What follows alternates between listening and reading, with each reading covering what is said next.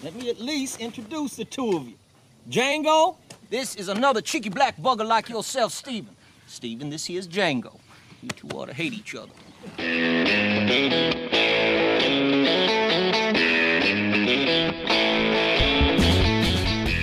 Hello and welcome once again to the Cinephiles, where this week we are continuing our exploration of Quentin Tarantino's Django Unchained. My name is Steve Morris.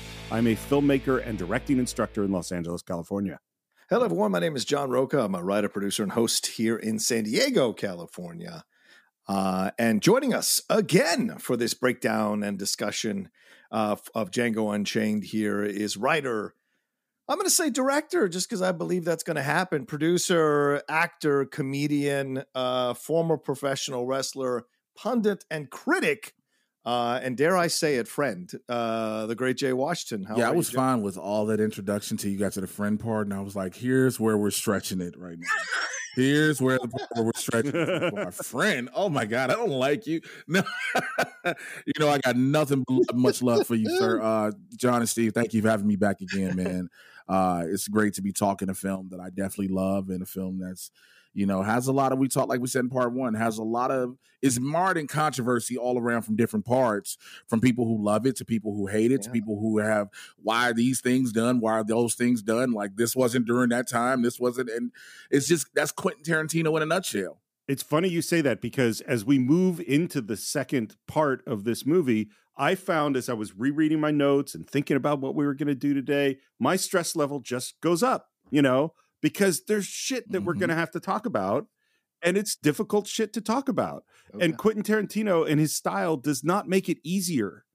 Like a year ago, John, when we did our season of Spike Lee, and we were talking about Do the Right Thing and Malcolm X, and I had those are serious movies that I absolutely love, but they didn't stress me out, actually, the way that talking about Django stresses me out, because those are serious films dealing with serious issues. And this is a Quentin Tarantino movie. Right. This has been Spike Lee's complaint about them. Now, he said at the time he's never going to watch it. I don't know if he's softened on that stance, but certainly at the time he felt like that Tarantino was, in a way, obscuring the issue of slavery by putting it through this grindhouse filter from the 70s. And so, but I think that's up to everyone else to decide how they feel about it. I don't agree with Spike. I think it actually portrays this very powerfully. And I can't remember if it was Sam Jackson or whoever came out and said that this film shows you what slavery was actually like, even more than 12 years of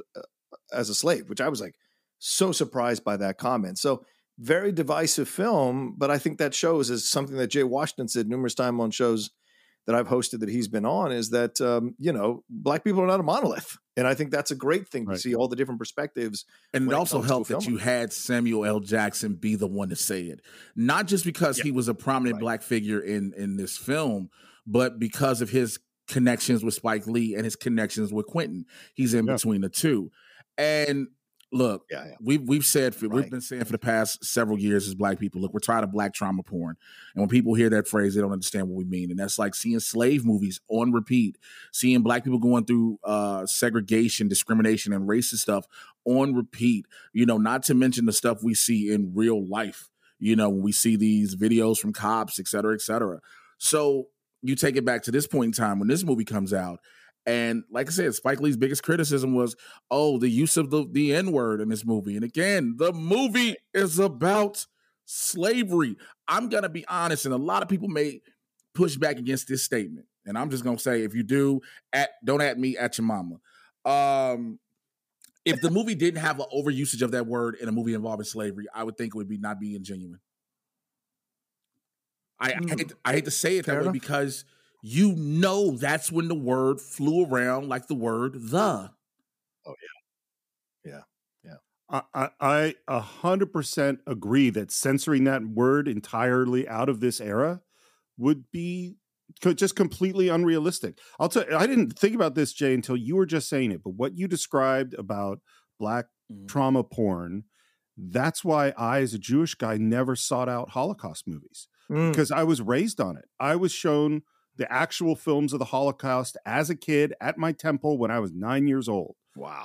And so, I know, John, we did Judgment in Nuremberg years ago, and you were shocked that I had never seen it because as a Jewish guy, because I've seen it. I know the stuff. I've read the books, and so I don't seek it out. And so I totally get that. I also go, like, I love Spike. You know, I love Spike, and I love his films. I think he's a great filmmaker, and I do not agree with condemning a movie without seeing it. When Passion of the Christ came out and everyone was saying it was anti-Semitic, I was like, well, I had to go see the film. I can't answer that question until I see the film. And I'll tell you, having seen it, I have a lot of opinions about Passion of the Christ, but it is definitely, in my mind, not anti-Semitic at all. That's what I think. And these are the kinds of things that sometimes we get into when we do our shorts here on the Cinephiles, and some of the things you all can have access to if you're a patron member is those shorts. You can send in suggestions. Steve and I have fun conversations. You can get access to listen to them every week, and we love to get suggestions from our patrons. And you can become a patron member at patreon.com/thecинephiles and see tiers that work for you. I've recently sent out some emails to some of you all who in certain tiers to ask what you would like to see from Steve and I, because we'd love to get your thoughts and your input and your feedback about how we can grow the Patreon even more to match what we're already doing with our show, so that we can work in tandem together in an interactive way to elevate the show to the next level. So, these are things that we love to talk about, and we're not afraid to talk about these topics on the Cinephiles shorts section of the Patreon. So just a little bit of a mini plug there as we're talking about this stuff. I couldn't agree more, John. And I think that the big thing I never want to do on the Cinephiles, and I feel like we've been pretty good about this since the very beginning, is I don't want to shy away from difficult issues. You know, like if that's what the film is talking about, then that's what we got to be talking about. Absolutely. And right now we're talking about training Django into being a bounty hunter, because he just made the deal with Schultz, and Schultz said that he is going to help him to rescue his beloved Broomhilda. And now we go into a sequence that I just love, and it starts with, we saw the first outfit that Django picked out, and it was a little outlandish.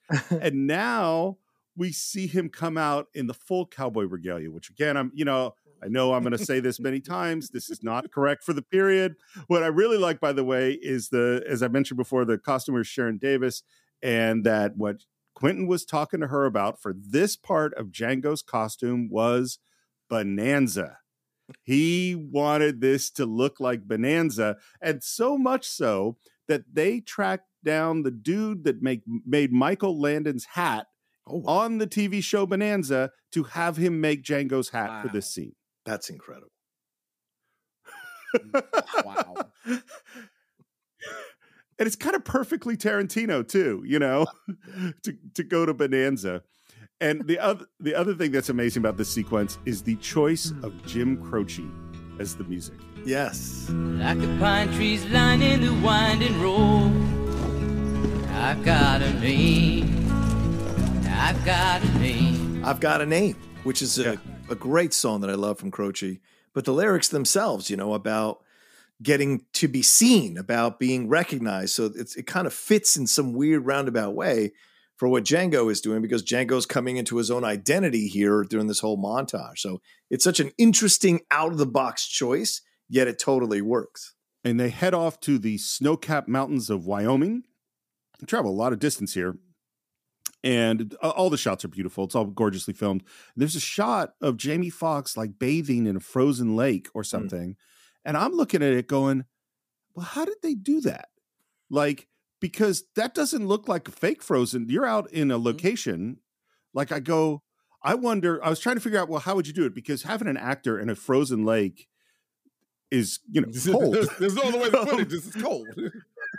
It's cold, and you can't do that for a long sequence. You're going to hurt your actor. And I wonder if they actually built like a hot tub under the water, so that there's a barrier that we can't see that's keeping the water that he's actually in not freezing cold, but it looks like he's part of the same whole lake. I wonder if that's how they did it. And here's the thing: sometimes in actual nature, there are hot springs in areas like that. It's weird because I've seen things with animals. In certain climates, they bathe in warm things, and it's a whole like snow-capped area. It's just geologically, the earth is warmer at a certain point at the bottom where it can heat up the water and keep it melted in that one spot. This planet is weird. So that is what, I mean, it's the best way to say it. This planet is weird, but it's one of the things the planet can do. Yeah. Actually, I hadn't even thought about it, but particularly in Wyoming, that's where Yellowstone is, which has all sorts of volcanic activity. And I, in fact, have been in a natural hot spring in Wyoming. So maybe that is exactly the answer. Yeah, good. I feel like we really got into the bottom of this. So I'm very, very happy about this. And the other thing, of course, that happens in this moment is that he turns and there is Hildy looking at him and smiling. Yeah, and I think this is really smart of him to Tarantino, that is, to make sure we see Hildy like the way he sees Hildy, right? We're seeing her through his eyes, but we're also as a audience seeing her in these beautiful moments. And Kerry Washington is just naturally a gorgeous, beautiful woman. The looks that she gives, the kind of really loving looks, the smiles, all of that.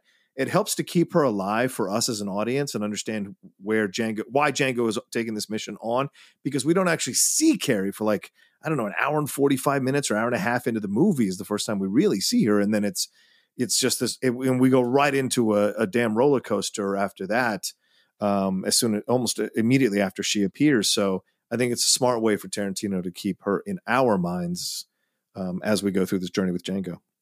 Let me ask this question. Do you feel like it's one of those things where it's to remind him why he's doing this? Oh, because remember, he has no purpose. He's not about the money more so just for the money. Remember, you got Schultz who's doing this as a job. Yeah. This is, I'm just trying to get the money to get her. So just so you remember, it isn't just about him being a former slave killing white men. Mm-hmm, mm-hmm. Do you think that could be the case as well? That is 100% what I think. And I'll tell you the epiphany that I just had, which is that obviously revenge and ideas of revenge play a huge part in Tarantino films, pretty much from Kill Bill forward.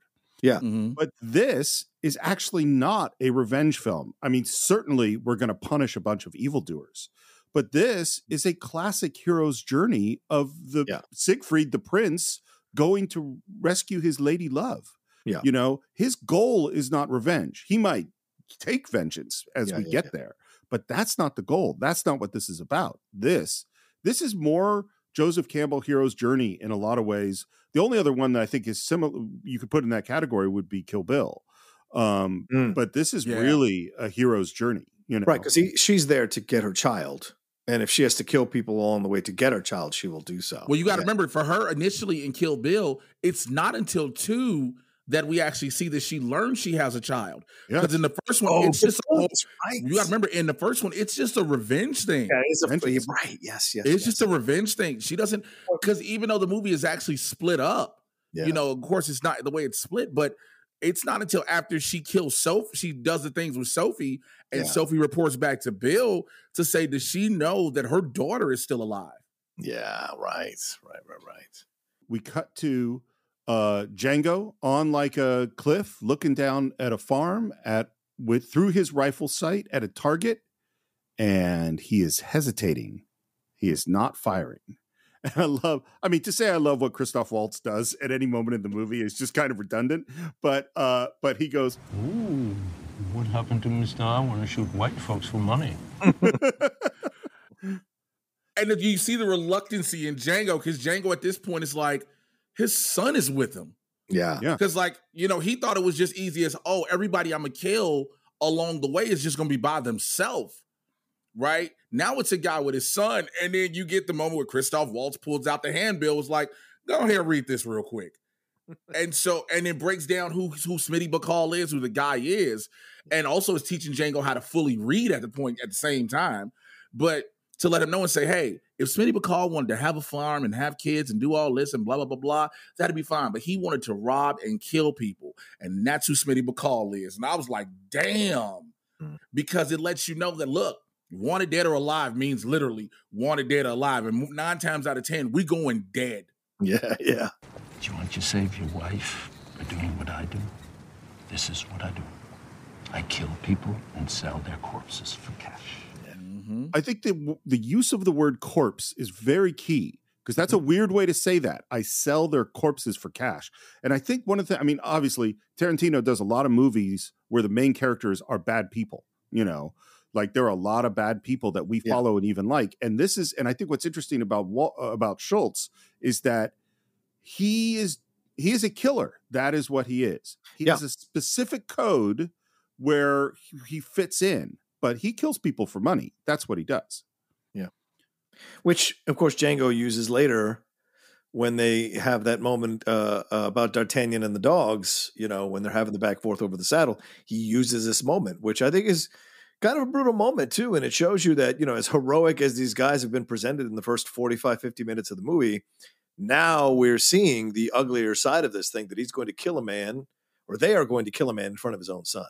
And in a sense, maybe even start a whole new Western where that kid seeks vengeance against Django and Christoph Waltz in his mind. So, yeah, I mean, it's a pretty brutal scene. And it's done from a distance. And I think that's also smart because Tarantino is still able to retain heroic elements of both of these guys by not having us see the up-close death of the father and the reaction from the son. So it's a smart move.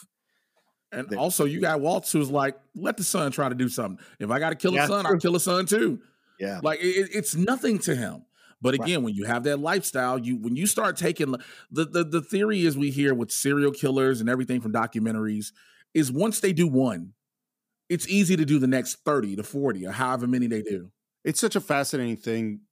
Really, really liking both these characters and also going, he has to convince us that these are bad guys. You know what I mean? Right. Like, because otherwise we can't really move forward. And it does convince Django, and he picks up that rifle and he kills that man, and we hear that kid go, his father goes down, and we don't spend a lot of time feeling the emotion of that. We're going to move away. And by the way, I looked it up because I'm always curious. This is the $7,000 for killing this guy. That would be $254,000 today. Oof. Damn. Nope. God, I will not say that line out loud. I will not say that out loud. I will not say the comedic line that came on the top of my head was like, how much was that again, Steve? 200 what? 254,000. Well, Shorty just without a father. Listen, your daddy made those life choices. All right. Now look, Lord, I'm sorry. I'll be in church for Easter. I'm sorry. I'll be in church. I know Dog the Bounty Hunter ain't making that much. I know that. And he hands him the handbill. What? It's good luck. You always keep the handbill of your first bounty. And it's like, yeah, it is good luck because that handbill is going to save his life and save the life of Hildy later on in this movie. A bit of foreshadowing that we did not really expect. Yeah. Yep. And then we have Django facing off against a snowman, practicing that quick draw, looking, I would say, scientifically, he looks cool as fuck, is how he looks. That's what I'll say. And as he's, doing the quick draws and shooting everything off of this snowman, Schultz comes up and says, that's accurate. And then he shoots one in the crotch. Look, which again, foreshadowing for later. Yep. Foreshadowing for later. But it lets you know, okay, because remember, from the beginning, Schultz always is like, he's special. Yep. There's something about, and to watch how his aim just got better and better, quicker on the draw. He just knew he had something. He was like, okay, cool. I'm good. I got somebody I know that's got my back and I got his. Yep. By the way, the guy who's the quick draw expert who trained Jamie Foxx is a guy named Thel Reed. He goes back to John Wayne days. Wow. Like that's how long he's been around. Wow. And he said, and this is this thing that we've heard on so many movies where someone is an actor is playing an athlete, an actor has to ride horses, an actor has to do some skill. They did say that Jamie was really good, that he was a natural with guns, which it kind of looks that way to me, I mean, Jamie does have a horse too. He has his, because that's his horse he actually rides in the movie. That's his actual horse. So, look, let me just say it for the record, y'all. Look, I know we're not a monolith as Black people, but a lot of us like to go to the range because you never know. So, yeah, I can understand. Just all I'm going to say. I can understand. And we take out some more bad guys, and we're coming up to a cabin, hauling some bad guys up. And I like this guy that they meet. It's a small scene. But what I like about this scene is that he obviously knows Schultz, but he also obviously knows Django and totally accepts Django in this role as the bounty hunter. Because he's a lawman now. He's a servant of the court. Yeah. Not only is he just a free man, but there's nothing, we remember, even though it's slavery times, and yes, there were people not just in the traditional North who didn't see slavery the same. They're in Wyoming. Now, granted, Wyoming now is a whole different thing. But there are some people who we don't get involved. Think about it. You have a Wyoming, you have a Montana, Utah, all those states that become those Western frontier places to an extent that, like, we don't want to get involved in all that's going on down between the North and the South. And so, especially if this dude's a lawman, he may be a lawman. He's like, yo, who do you got there? Wilson Loud Gang. All right, well, just leave him out here. They ain't going nowhere. Yeah. Yep. And then after this, we get a very spaghetti Western text scroll that says, after a very cool and very profitable winter, Django and Dr. Schultz come down from the mountains and are headed for... And then we have this top-down shot, and the biggest text possible goes across the screen saying Mississippi. Yep. And these sequences of seeing slaves marched through the mud in chains is just, not just in chains, but in those contraptions on their necks and what have you. I always wonder what it's like to be on set for things like that. And like, are you making sure that, everyone's talking with each other and everyone's cool with each other and everyone understands, like, I'm doing things in the scene because I'm being told. And, I just hope there's a lot of communication with things. I think it goes, if you can use recent films with Emancipation and, Will Smith talking about what it felt like, because them using the actual collars. And then some of the actual collars and remaking the collars. Cool. And, all the look, I want to make sure I put all the feelings of Will Smith and everything else aside. But that moment where you have to get into the mindset of these characters. Yeah. You got over 100 extras who are literally brought on set to be nothing but slaves. Yeah. Yep. To be nothing but slaves. I, as an actor, have said, look, I'm not doing background anymore, ever, because I know what the light treatment is like. And, there is a certain level. There are some who are principal actors who are slaves still.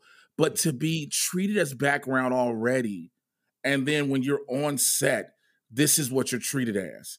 Yeah. And you have to try to take yourself out of the mindset of, I'm a normal person. I'm a slave now. This random white man who I don't know. Right. Is calling me all these things while I'm walking. And again, we just see what we see at the end result. We don't know how long these takes are. We don't know how many takes. We don't know from how many different angles they hit the cutting room floor and things like that. And so not just the actors on set, but the crew.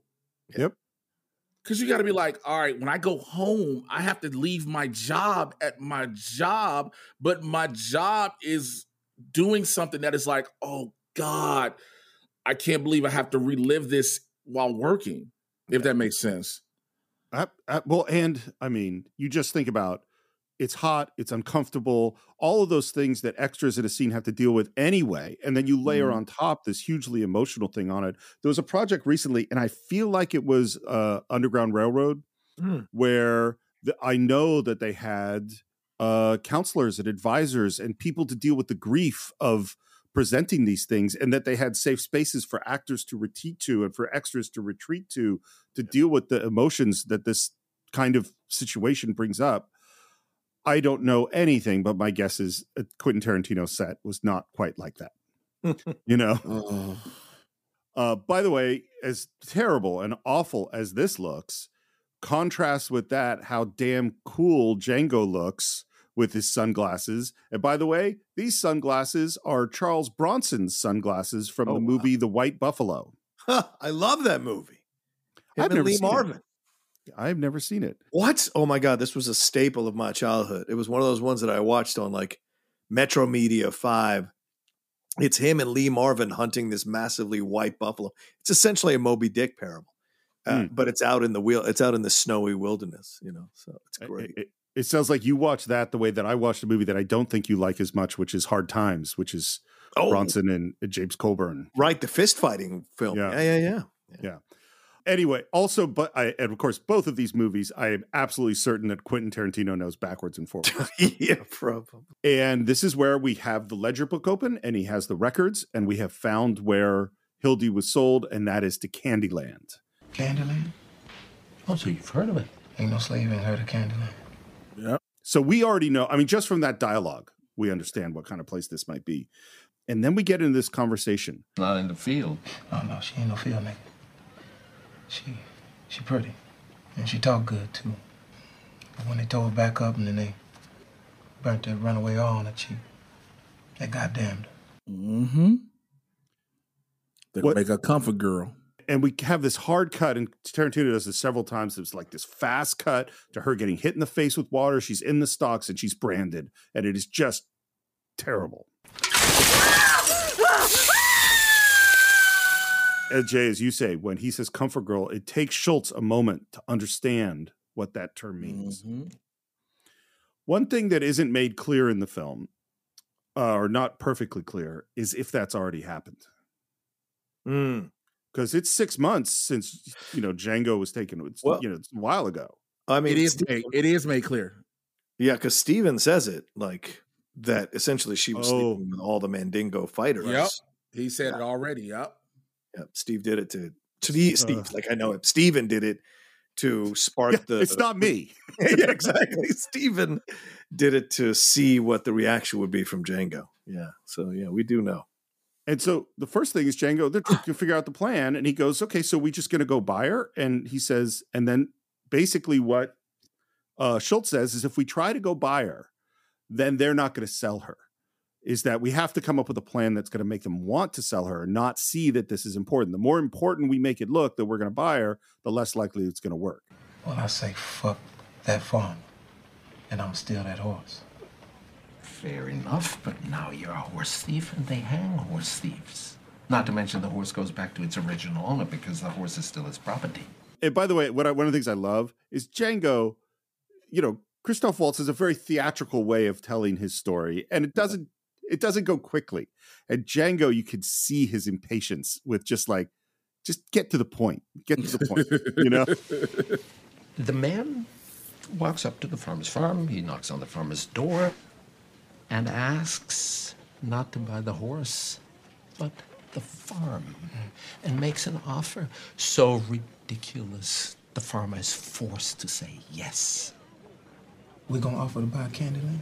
No, it's far too big, but apparently this farmer ain't all about the farm. How much do you know about Mandingo fighting? And so what this is this idea that there is this network of slaves forced to fight to the death, and that this is the thing that Calvin Candy, which is the Leonardo DiCaprio character, is most involved in. Yeah. So I have tried to do research, and because I read a thing, and that first thing that I read said this is not a thing. That Mandingo, first of all, the term Mandingo comes from a 1957 book and a 1975 film. So the term Mandingo was not a thing. And the first thing I read was historical documents saying this is not a real thing. All sorts of professors, all sorts of people saying that economically it wouldn't make sense to do this thing. But then, as I dug deeper, I read other things that it probably wasn't a thing the way it's presented exactly in this movie. But were there slave owners that made slaves fight? Yes, there were.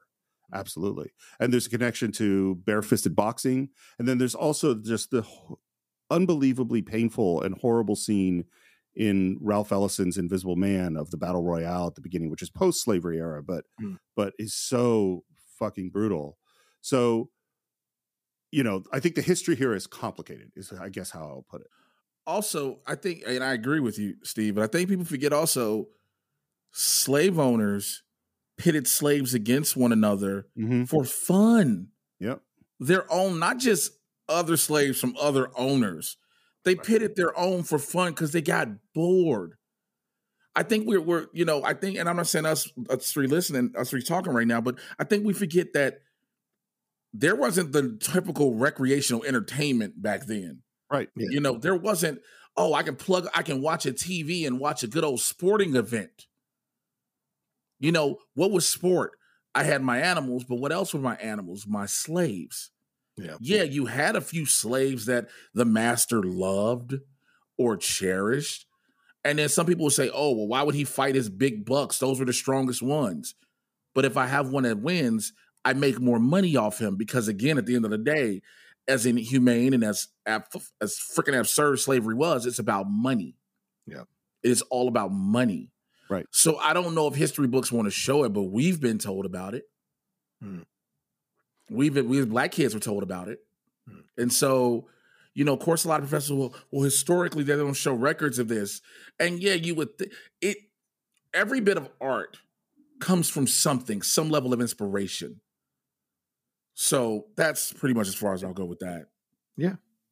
I mean, it doesn't seem out of the realm possibility. That's the truth when we're about to go into that scene, especially with the devilish way that they're portraying, demonic really way that they portray Candy in the film. The fact that he would have an up close type of Mandingo fighting where he is literally in the front row cheering on his person is not out of the realm of possibility. I don't think it is at all. I think I think there is we're going to fight to the death economically. That seems like that would be an odd move, right? But I also think, and I'm going to bring up just the weirdest metaphor for this that just popped in my brain, which is, again, as a Jewish guy at Passover, you read this thing called the Haggadah, and you tell the story of how Moses led the slaves out of Egypt. And there's a line in it that has always struck me in my particular family's 70-year-old Haggadahs that we read. And it says basically, as the rabbis are talking about how we should tell the story, there's a line that says, whoever exaggerates or makes this story bigger, that person deserves praise. And that always struck me weird, as in like we have to have the exact truth. What is the history kind of guy? Yeah. And I think about like, well, what they're trying to do is inspire, to make you understand, to make you feel emotionally how bad being slaves in Egypt was. Yeah. And I think there is exaggeration in this film in some ways, and that is a good thing. You know what I mean? Like, because to show it in a more subtle way wouldn't have the impact that this is having. And and therefore the tragedy, the horribleness, the awfulness of slavery, by showing it in maybe a way that might be slightly more realistic, isn't giving you the literal hammer blow of what the fuck you're watching, which is so fucking brutal, you know? Because my character is that of a big money buyer from Düsseldorf here in Greenville to buy my way into the Mandingo fight game. And your character is a Mandingo expert I hired to help me do it. They call that one-eyed Charlie. And the reaction Django has to playing this kind of person, he says, you want me to play a black slaver? Ain't nothing lower than a black slaver. A black slaver is lower than the head house nigga. Which, of course, who is the head house slave that we're going to meet? Steven. Yeah. Which we'll find out a lot more about Steven, because I don't know if you, and I know it's going forward real quick, but Steven just isn't the head house slave. Steven actually runs the house. He runs Candyland. Yeah. If you think about it, Steven runs more than Calvin does. Dude, we're going to have to, Steven is going to take us some time. Yeah. There's a lot there. And you see what it means for Django to think about taking on this role. And buddy, that's pretty fucking low. Mm-hmm. And Schultz says, then play him that way. And with this weird relish, he says, give me your black slaver. I mean, it's a moment. It's weird. But he also, remember, you're playing a role. You're playing a role. You're playing a role. I need you to be into this character, and no matter what, you cannot break character. And this is the hardest character now you have to play. Yep. Yeah.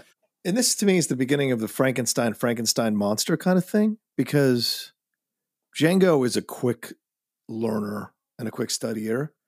And as we saw with him picking up the shooting and all of that, what we're going to see as soon as Candy is introduced is we're going to see Django with most of the filters off.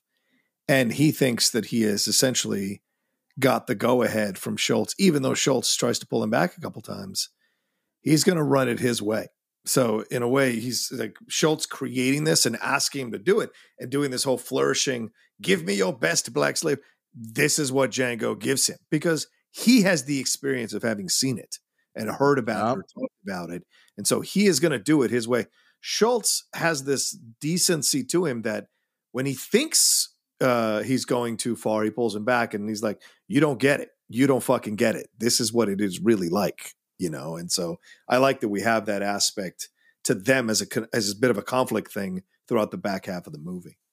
John, I can't tell you how excited I am about the Cinephile's new sponsor, an absolutely incredible game, Marvel Strike Force. Now, anyone who's listened to the show knows that I've been reading comic books since I was 5 years old, and this is like a comic book fan's dream come true. You could create a mobile squad and play as your favorite Marvel characters. I mean, everyone is there. The Punisher, Vision, Black Panther, Cap, or even my favorite Marvel character of all time, Daredevil. Your goal is to power up those characters, unlock gear, and use them to compete in player versus player mode, alliance mode, and real-time arena. Yes, Stephen, as we speak, they are enjoying their 6-year anniversary. 6 years, wow. And you know what that means? Free stuff just for signing up via their unique link in the description. The anniversary consists of weekly events and bonuses. If you complete each event, you can receive special rewards and skins. Completing every single mission throughout the entire anniversary will result in an even more special reward. Make sure to log in each day and each week to take advantage of all the new characters that are being released specifically for this event. This will be Marvel Strike Force's most generous event to date, so don't miss out, y'all. Check out that unique promo code, and for every new user, please follow our link in the description and use the promo code MAXPOOL. Once again, thank you so much to Marvel Strike Force. We're very, very excited to have you sponsoring this episode. I'm going to say something that my gut is both of you might disagree with, but Okay. the portray, I think everything Jamie Foxx does and everything Django does is super cool, really entertaining. As a con, as a manipulation to get the things that they want, I don't know these are the right choices that he's going to make, because he brings so much negative attention on his character that I go, I don't know that this is helping, you know? Yeah. Like that I'm kind of with Schultz of like, hey, pull it back a little bit, you know? Well, you would be because you're a decent white person. But And that's the same thing Schultz is for all intents and purposes. Exactly. He doesn't want Django to be the black slaver. You know, he did, and also what do you know about it? You know, again, maybe this is all Schultz has heard. Right. Schultz's thing isn't liberating slaves. Schultz's thing isn't dealing with slavery. It's making money and hunting down wanted criminals. Yeah. And I think this speaks to why sometimes, and this I hope I say this correctly, because I do walk into minefield sometimes. I think this speaks to why sometimes white people really have a hard time grasping how bad this really was, how legitimately bad this really was. And the idea of a black slaver is almost worse, you know, because of what he said, because the fact that he would turn on his own people, the fact that he would enjoy the favor, he would prefer the favor of the white man over his own people, and would almost relish treating his own people in that way, you know, and it's horrible. And Steven is an extension of that once we get to Steven, to be honest. So, but you're supposed to feel like, and it's smart because you're supposed to feel like Django's going to fuck up at any moment and go too far. And so it adds a nice tension and sparks through the back half of the movie that he starts to kind of, you know, take these things into his own hands and make certain comments and go toe to toe with Candy face to face. We'll get into like where sort of the points that I sort of and it's not as a political thing. It's as a con. Like we're trying to manipulate someone into doing the thing we want them to do. That's where there are places where I go, I don't understand why you're doing that. But right now we're heading into this house. They're greeted by a French maid-ish or fake French maid. Yeah. Which and all of the trappings that Calvin Candy has created around his world to present an image that is phony and he doesn't understand is just great design, great costumes, great the way it's all set up. Yeah. As we go inside, the first person we meet is Candy's lawyer, which is Leo Mogi, which is Dennis Christopher, who is an actor in one of the films we've covered, Chariots of Fire. He is one of the American sprinters with Brad Davis. He is the blonde guy that speaks to the prime minister at the end of near the end of the movie before the big race. Which, until you told me that, I would never have remembered that that's the same. I know a lot of people. Dennis had a decent career in the 80s, and people just forget. So it was nice of Tarantino to pluck him out like he plucked Tom Wopat out and a couple other people in this film to be these parts. So I love that he did this. And as he's describing who he is, he says, how long he's known Candy, that he went to boarding school with his father put him through school. One could almost say I was raised to be Calvin's lawyer. One could almost say he was a nigga. Mm-hmm. This is the move where I don't understand why he's attacking the white folk. It's like, that's just ways to bring negative attention on Django. I don't understand how that helps his cause. He's a free man with free reign. So, even though white people will still say, oh, this is just his valet. He's a free guy. He was free by this white dude, but now he can say what he wants. And everybody's going to be like, wait, can you say those things? Because if Django goes to Mississippi by himself and says that, Django's gone immediately. Exactly. Yeah. Immediately. But he has the protection to say it a bit with Schultz there. And even Schultz is like, bruh, I don't know how much I'm going to keep protecting you. If you don't calm the fuck down. But that's my point. It's like, why say that? That's just puts him more at risk. That's what I don't understand. No, anger. There's a lot of anger in this. Well, that I do see. Because remember, his anger is, and I'm sorry, Steve, but his anger is, I'm playing this role. Yeah. This is the one-eyed Charlie I've heard so much about. Yeah. I got to play the one role out of anything else, the one thing I don't want to do and don't want to be perceived as. Right. Well, I also think I still don't. I think it's totally within the character that he's constructing, because a one-eyed Charlie or slaver like this sees himself as equal. If a white man had made the N-word joke, that guy would have laughed. Yep. So he sees himself as at the level. So he has to play that. I am at the same level of white men. And I think to play him as a submissive or quiet, black person in this situation wouldn't have gotten the job done. He's supposed to speak just as white people speak, handle his shit just as white people speak. And to be like, oh, well, let's pull the con and be like really chill and nobody to draw attention to themselves. That's not going to get the job done. You've got to get a little, and you got to keep them on their heels. So he pushes the boundaries a little bit to get the reactions. And he may be gauging what Mogi's reaction would be to it for something later on. Like, what can I do later on to this guy if I need to? There's a lot of strategy, and I think of what Django is doing here that I think is brilliant, to be honest with you. I like all the times that he pushes back and unsettles things and comes close to the line, because he is testing to see where the spots are that he may need in a future altercation with any of these people. So I want to change what I'm saying slightly. Okay. Which is that I still stand by my original statement, just as a lover of con artists and what is the best way to run a con. Where I want to change my statement, I think this totally works in the movie, because I think part of what it does is it stresses you out.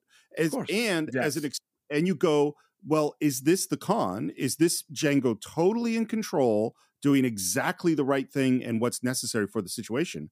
Or is this his anger? Or is it both? And when is it anger and when it is not? And how is it going to work? And the tension in the film is going way up. So I don't have an objection to it happening in the movie. I just go like, was this the best strategy?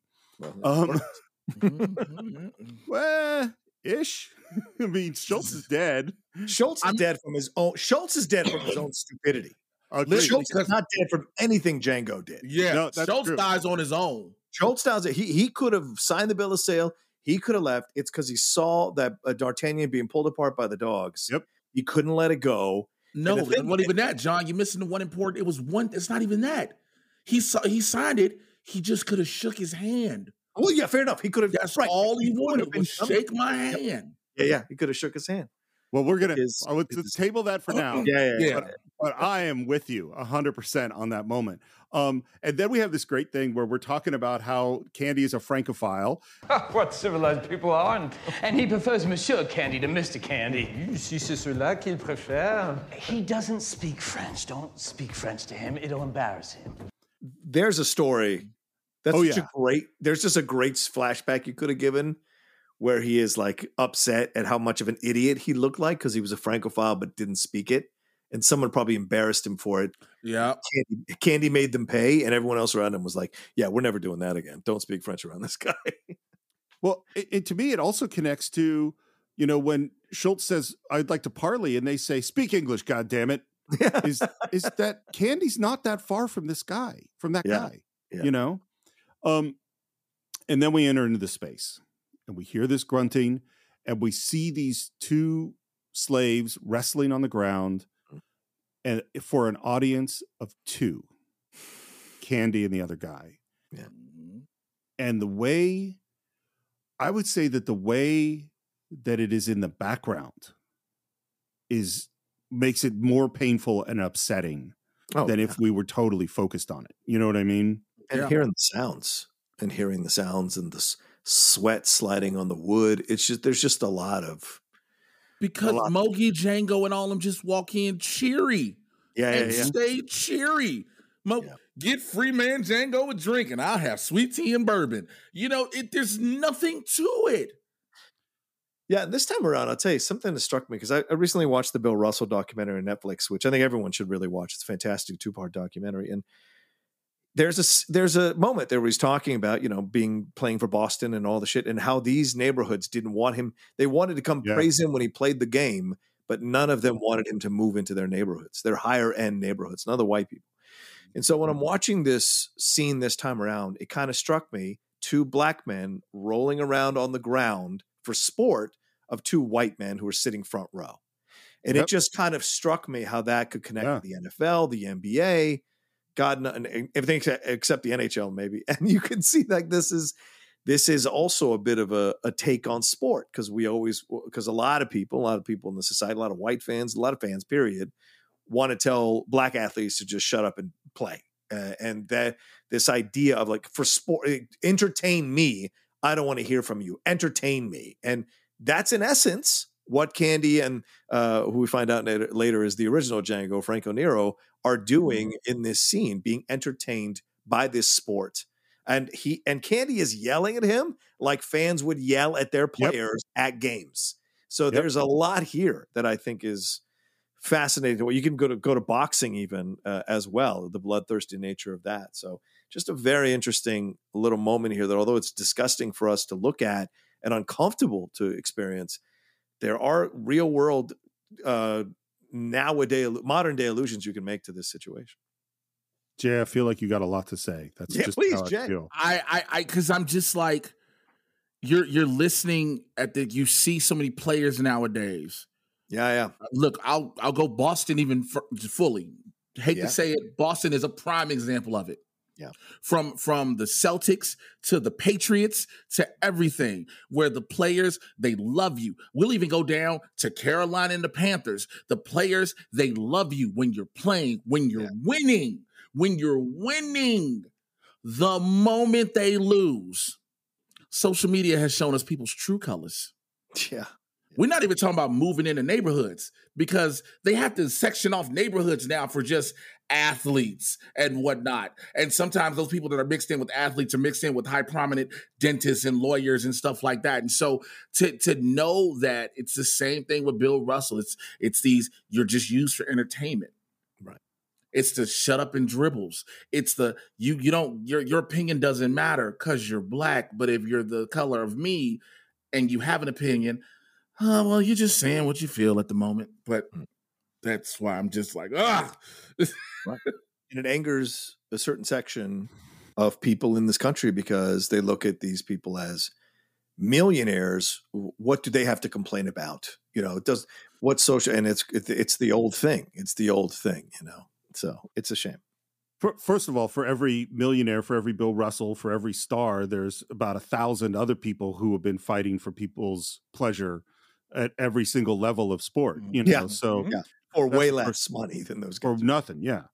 Just for like a half a season and a broken leg, and that's the end of their career. Yeah, true. Very true. Yeah. The thought that occurred to me as you two were speaking was that part of what makes movies about the past worth it is when they teach us things about the present. Oh, totally. Is when they're saying things about today. And the thing that I see with Candy, and the guy hasn't even opened his mouth yet, but it's that, it's the sense of privilege. It's the sense of I deserve what I have. And the fact that we're sitting in these opulent surroundings where everyone is dressed in these amazing things and watching this brutality and having no connection to the brutality. And the thing is, Candy doesn't have a job. Calvin Candy he didn't earn his money. He just came from a rich family. Yeah. And now he just thinks that I am superior. And man, the Monday morning quarterbacking, it's not even Monday morning. The in the middle of the fight saying, do what I told you to do, when Candy couldn't fight anybody ever, is just like, what the fuck, you know? That's what fans and then Mogi even getting in on and giving them freaking advice, like an assistant coach. Yeah. And of course, the other thing that's interesting is that this is Leonardo DiCaprio, by the way, is that he doesn't even turn around when Schultz comes in and he starts questioning them. Why do you want to get in the Mandingo business? And I think Schultz, for the first time in the movie, is thrown coming face to face with the brutality that's going on in this scene. Yes. Yeah. Because we've seen him as guys pointing guns at him, killing people, as calm can be. That's not the case now. You don't intend to allow your second to make the proper introductions? Quit stalling now. Answer the question. You got Calvin just like, look, don't waste my time. I'm watching this fight. That's how Calvin is. Yeah. Remember, it's like it's Calvin Candy. It's Candyland. It's massive. I have money. I have privilege, as you said, Steve. And it's like, look, if you ain't got something really interesting to say to me right now that's going to really pique my interest, I don't care about nothing you got to say. So stop stalling and answer my question. And then, like you said, Schultz is like, shit, okay, cool. I'm bored.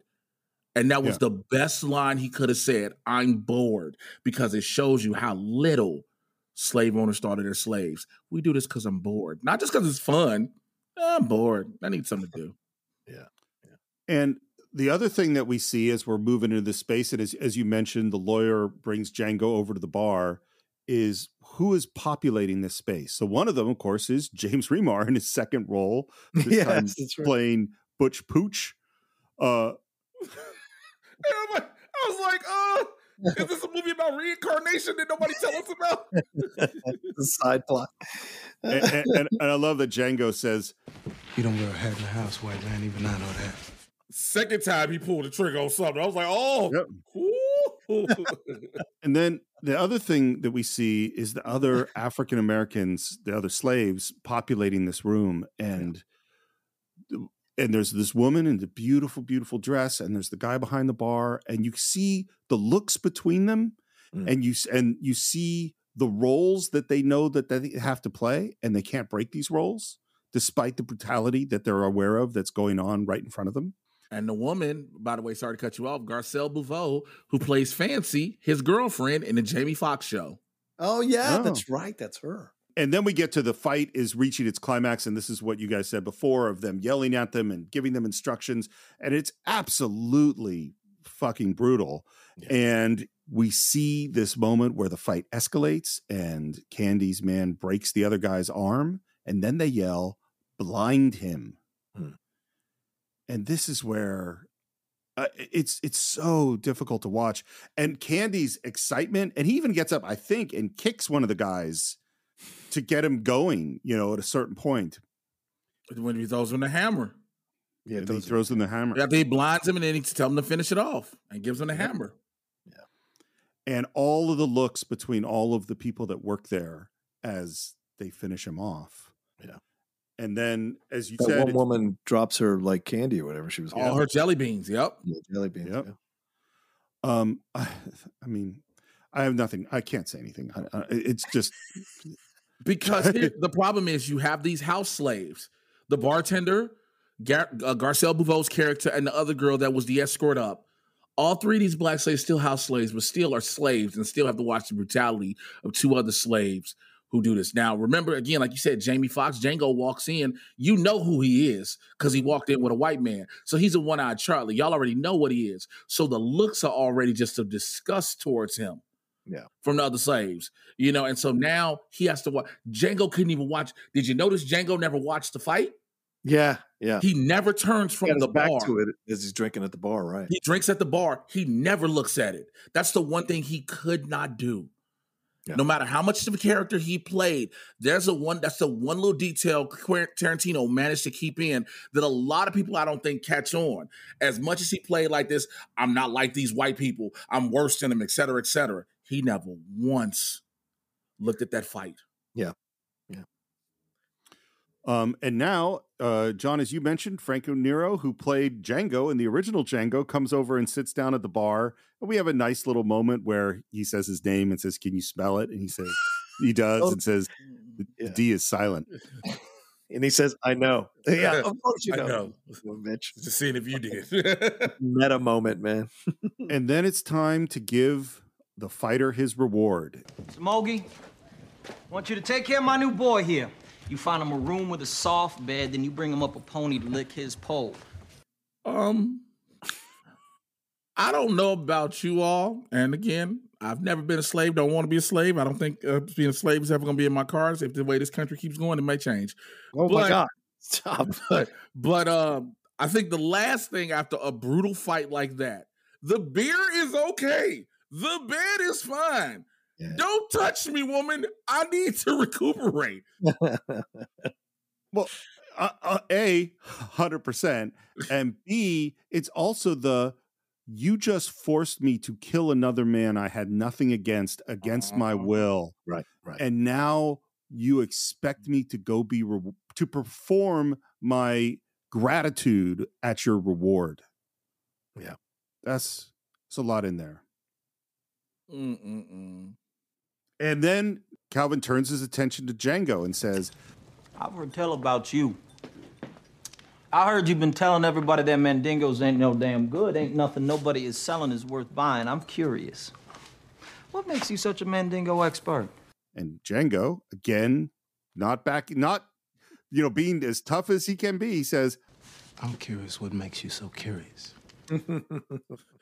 And the way Leonardo DiCaprio turns around as well as Butch, like, the fuck? Like, because normally, if we're using the 3 strikes you're out rule, that's Django's 3rd strike. Yep. Because it made Calvin, this is the first time Calvin turns around like, the fuck? And you had Butch, like, just looking at him too, and they're like, oh no, because he's like, yo, what did you, Butch even says, what did you say, boy? And then even Calvin, for some reason, has a level of respect for him at that moment. Oh, you can speak up. Okay. Right. Well, first of all, I think Leonardo's performance in this movie is great. And I recently saw a bit from Roy Wood Jr. that was basically saying, like, I think it was about Leo as an example, but he's like, all the white people that play horrible racists are heroes and deserve our respect. And I was like, that is a funny bit, you know? Did you get the story behind that? No. So Jamie says, because Leo, for people who don't know, everybody thinks that everybody who plays a slave owner or a slave like that or a racist is like that. We don't know that for sure with everybody, but Leonardo DiCaprio supposedly is never like that. Yeah. So him being this character and having to be as graphic, not just in his actions, but in his words, he didn't feel comfortable. So he would go to Jamie Foxx and them and be like, yo, are you okay if I say this? Like, yeah. I'm sorry. So Jamie said, hey, bro, we're not friends. Say it. This is work. Do what you got to do. And from then on, Calvin Candy was born. Well, I mean, I look, we're doing this movie and I have all the dialogue written down and I have to read it and I don't like, and I'm not saying the N-word, but I just, I'm staring at you, Jay, and I don't feel good being the person that these words have to come out of. That's what when I said I was stressed about doing this movie, this is part of it, is like, I don't like how it feels to be saying these things, even just reading them for our podcast, Yeah, makes sense. I mean, I get it, but yeah, you have some, but again, that's why we say certain actors, like, they are commended. But I feel like after you play a role like that, you should donate to the NAACP or at least your local black person that you don't know. Like, you got to give somebody something. Woo. That's fair. and I like too, by the way, Schultz isn't all that happy with the way Django is handling this and goes, Monsieur Condy, I'd appreciate if you could direct your line of inquiry toward me. And he gets him a beer. And I like that Candy orders himself again, totally anachronistic Polynesian pearl driver that don't spare the rum. And now we start to talk about fighting. I sought you out to purchase a fighting nigger at above top dollar market price. I was under the impression when you granted me an audience, it would be to discuss business. Business. By the way that Candy has these other slaves, particularly, I think it's Sheba, the woman in the beautiful dress, here is such a difficult use of power, I would say, and control. Okay. And that she knows her life is better on some levels by being in this position. And on other levels, she is therefore a part of the power structure that is keeping other people down and the power structure that's endorsing the Mandingo fights, you know? Well, don't get it twisted. There are some people within ethnic communities who actually enjoy lording over their own people. And especially if they have the support and financial backing of a white power establishment. And in a microcosm, Candy is a white power establishment. So that young woman, when she's like, I know you didn't mean me, Candy, she is enjoying the position of power she has over others. Some people within our own communities do feel a sense of, like speaking for the Latin community. Jay, you can speak for the Black community if you feel like it, but like to me, I know I've seen it. There are plenty of Latino people who want to be superior to other Latinos within their own community, and so it's not out of the realm of possibility this kind of stuff happens, and I think it's probably true in really all communities, to be honest. Of course it is. Of course it is. It absolutely is. So I think some people get caught up in this narrative, like, oh, they report, it was a shame and all that. But some people actually enjoyed it. And they thrive off of shit like that. Yeah.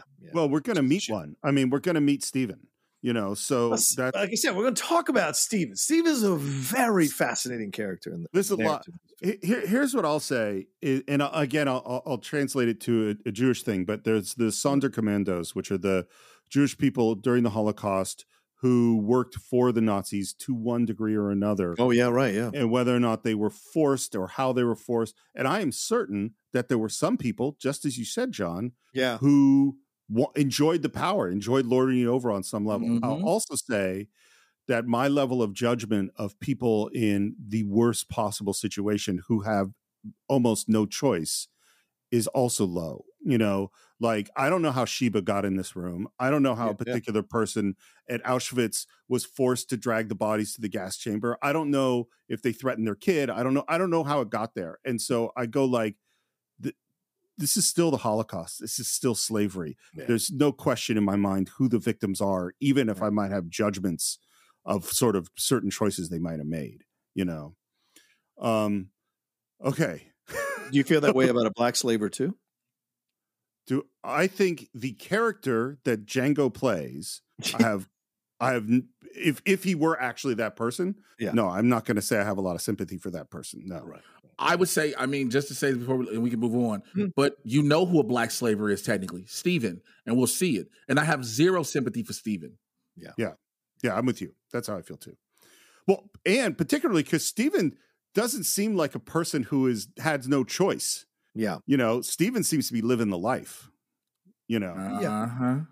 Whereas I don't know what Candy has done with Sheba, but my assumption is that she has not just been living the life, even though she has got a nice dress and probably eats pretty well, Now, according to Mogi, if I do business with you, I'm doing business with both y'all. He does the eyeball and you the billfold. Is that it? And then for the first time, Candy describes Django with something that he will use to describe him many times, which is bright boy. Mm-hmm. Bright boy is not the same as calling him boy, but he is calling him boy. It's a left-handed compliment. Yep. Yeah. Mogi tells me you looked over my African flesh and you was none too impressed, huh? Not for top dollar.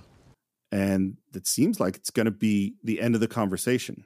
You see, you want to buy a beat-ass nigga from me. Those are the beat-ass niggas I want to sell, so. He don't want to buy the niggas you want to sell. He wants the nigga you don't want to sell. Well, I don't sell the niggas that I don't want to sell. It's like, oh, okay. But if I made you an offer so ridiculous, you'd be forced to consider it. And what do you consider ridiculous? For a truly talented specimen? Well, the right nigga? How much would you say, Django? $12,000. And Candy replies, well, gentlemen, you had my curiosity. Now you have my attention. That's the line I still use. Sadly, this is my curiosity. Now you have my attention. Now you have my attention. And then we cut to them out on the trail, and Candy is in his carriage. And what we should say is he's always in red because this guy is the devil. Yeah. And the material of his clothes are very beautiful. The style is from a different period. And what Quentin wanted was that it is simultaneously elegant and tacky. That you see the guy, you see it's expensive, but you also see it's not quite as ridiculous. It's not ridiculous like Django's outfit in the blue outfit, but it is someone trying to be French, trying to be sophisticated, and not quite hitting it. Yep. And we hear Candy talking for the first time about phrenology. Well, I part company from many of my phrenologist colleagues is I believe there is a level above bright, above talented, above loyal that a nigga can aspire to. Say one nigga that just pops up in 10,000. The exceptional, God, I hate fucking, even me hate saying N-word over and over again. It just makes me uncomfortable. You say it, Steve. You put it in your mouth. The exceptional nigga. We see Sheba, which maybe he's referring to a little bit, and of course we see Django. But I do believe that given time, exceptional niggas like Bright Boy here become, if not frequent, more frequent. Right, boy? You are that 1 in 10,000. What do you guys think about this scene? It's this ass backwards level of respect. Mm-hmm. Like you said, not boy, but Bright Boy. You that one nigga in 10,000. You special. Backhanded compliments. It's respect with disrespect written all over it. Mm-hmm. You know, because you're not like all the others. Kind of the same way Big Daddy told Benita how to treat Django. You can't treat Django like the other N-words because he's not like the other N-words. And then again, should I treat him like white folk? No. Same way. No. That hard no. Somewhat similar the way Candy looks at Django. Yeah. You're special, but you're not white folk special. Because I even got low-level white folks working for me, Stone Cypher and his crew. And you're not as special as them, which is crazy. Because that's back barnyard deliverance before deliverance, you know. And so Calvin says these things, but he makes it seem as if, you know, my colleagues in phrenology, like you really have a bunch of people who do brain studies in phrenology that you converse with regularly to understand the mind of Black people, that they're able to be subservient. And we see about that later when we start examining the skull of old Ben and stuff like that. Well, yeah, the thing is, again, the real world comparisons are here. The modern world comparisons are here, right? Because white supremacists love, and that's what he is, love to talk about their theories of why people of color, Black people specifically, are inferior. They have all this supposed research and information by biased scientists or biased organizations that purposely reach a conclusion that they wanted to reach and manipulate the information in order to do so. And so and Candy, I think, is actually an incredibly stupid person, but he's good at this, right? He's good at wielding his power. This is what he's good at. But I think we go back to the French comment as don't speak French around him, right? Because he probably was embarrassed by it because he probably couldn't learn it. He probably tried to learn it and couldn't learn it and was made to feel a fool. So he likes to be seen as the most educated person in the room. And so this whole diatribe and a lot of these white supremacists you see nowadays who are pumping out their fucking nonsense on social media and all over the place because they've done the research and they've studied and they've looked at these studies and blah, blah, blah. It's the same thing, you know, and it's comparable. And I love that Tarantino doesn't shy away from showing that as well. These aren't just, if you just made the white people in this film just overly bad and they're just bad, it would have been boring.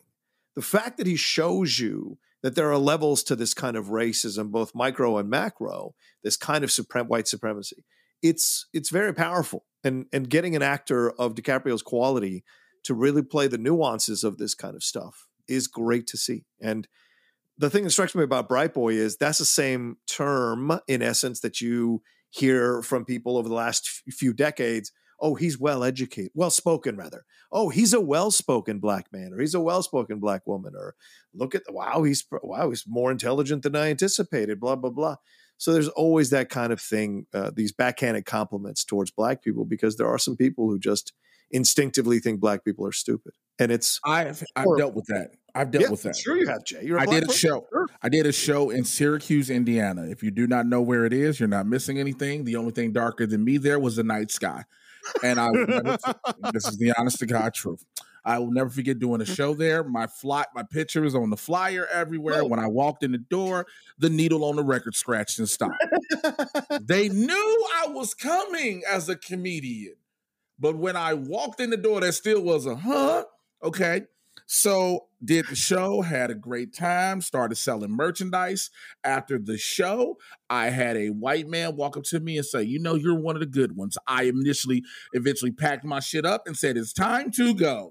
That was the last thing I needed to hear. You're one of the good ones? Yeah, exactly. That term as well. Yes. He thought he was saying something nice to you. Yes. He did. Because he said it with all sincerity and love in his heart. Yep. And that speaks to the supremacy of the ignorant. Yep. I want to go back, John, to something you had said, which is about intelligence. And this is what I think about in terms of like intelligence and education. It's like clearly the best educated person in this movie is Schultz. Like he's an actual dentist. He has a degree. He speaks many languages. You get the sense he has read many books. He is very erudite. He knows a lot of stuff. He is well educated and intelligent. Then you have Candy, who probably was educated to some degree. And so he has learned some stuff. Sure. And then you have Django, who with no advantages at all leaps past Candy because he is extremely intelligent. You see what Django has been able to do with his disadvantages versus what Candy has only failed to, as you said, learn French or probably never read Alexander Dumas. You know, like it's all the advantages masquerading as intelligence. Right. You know, he's a person who's pissed away the advantages, and Django with less advantages outsmarts him in numerous. Almost no advantages. I mean, I mean, like the opposite. Fair. So we're out on this trail again, and the overseers, including Walton Goggles, who's Billy Crash, are laughing at Django, who walks right up to the guy that made the joke and pulls that guy and his horse down. Schultz has a strong reaction. All of these guys start to draw, and of course, Django is way too fast. Touch your guns, you die. Everybody calm down. Hey, the fact that everybody was about ready to shoot Django, and again, Calvin, $12,000 is on the line. Don't you stop antagonizing my guests. Leave him the fuck alone. Yeah, this wasn't about Southern hospitality. It wasn't about Southern hospitality at all. Because even Billy Cranston like, but this nigga, and they're like, hey, it was just a misunderstanding. You better listen to your boss, white boy. Oh, I'm gonna go walking in the moonlight with you. You wanna hold my hand? This is one of the greatest exchanges in the film. I love trash talk, and this is essentially trash talk between these two. And Goggins, and he does it in Hateful Eight as well. This is a guy who's never going to be a superstar, but God damn it, does Tarantino know how to write for this guy? Like does Goggins know how to interpret Tarantino's work? Yeah, when you have a natural Southern accent, just say racist shit, it works perfectly. What do you mean? He knows how to write for him. Walter Goggins' accent screams, N-word can come out at any moment and it would fit. Walter Goggins is one of my favorite actors to watch. Yeah, one of my favorite actors to watch. I remember when I first got really introduced to him in Predators. To listen, and you're like, oh, you just know how to be a grade A racist and asshole, which means I'm hoping in real life you married to a dark black woman, give to the NAACP, have a seat at the BET Awards, and a couple other things. Just want to put that out there, ladies and gentlemen. Maybe the cookout. Just for an hour, though. Maybe just for an hour at the cookout. Just an hour. That was a hot hour. 37 minutes exactly. 37 minutes. Jay, I seem to remember when we started this that one of your favorite moments was when we suddenly heard Rich Ross Rick Ross. Rick Ross. Oh, you're so white. Leave that in. Steve, you leave that in, you white boy. Rick Ross. Sorry. And now I have to leave it in, and I'm embarrassed. I'm literally blushing. I knew I was going to fuck up something like this on this episode. I knew it. I even double checked shit. I knew I was, God damn it. The rapper Richard James Ross, we now hear him. What? I love it, man. It's so good. No, it's great. Because you got it right in the first part, or Jay mentioned in the first part. Jay mentioned it. No, there'll probably be another one. But you like this song. That was my point. I like, because it came out of nowhere. Yeah, dude, yeah. And I understand it had the Western theme behind it, all that. But it's like, it's Rick fucking Ross. Anybody want to tell me what Rick Ross's slavery besides Wingstop got to do with the same thing? I don't know how lemon pepper wings and slavery. Never mind. I'm gonna stop. Good wings, yeah, I mean, it's so great, the soundtrack that includes the Rick Ross stuff with Jim Croce. Like, who would have thought those would have been on the same soundtrack, but it completely works in this movie. I pronounced Jim Croce correctly. But Rick Ross is a whole different thing. Yep, you know what? That sounds about right on this podcast. Yep. I need 100 black chokers for 100 bad men, 100 black grapes so I can lay their ass. And then this moment. So where I do find some of the things Django does, I go like, was this the right strategy? Where I totally agree, and the scene is absolutely painful and horrible, is where one of the slaves starts to eyeball him. You keep your goddamn eyeballs off me. You flash that bad look at me again, I'll give you a reason not to like me. Mm-hmm. And then he says, now move, and he calls him the N-word. Mm-hmm. With authority.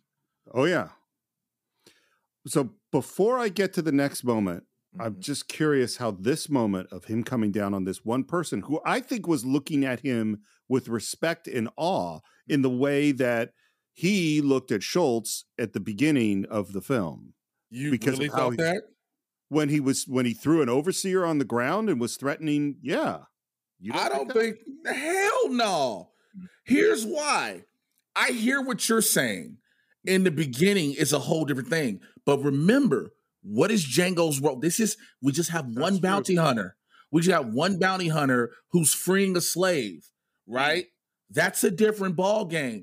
We now have a black slaver. You know what? You're right. No matter what he says to the other white guys, he's still a black slaver. Yeah. No matter what. And one of them, because those are all future Mandingo fights, will be bought by him.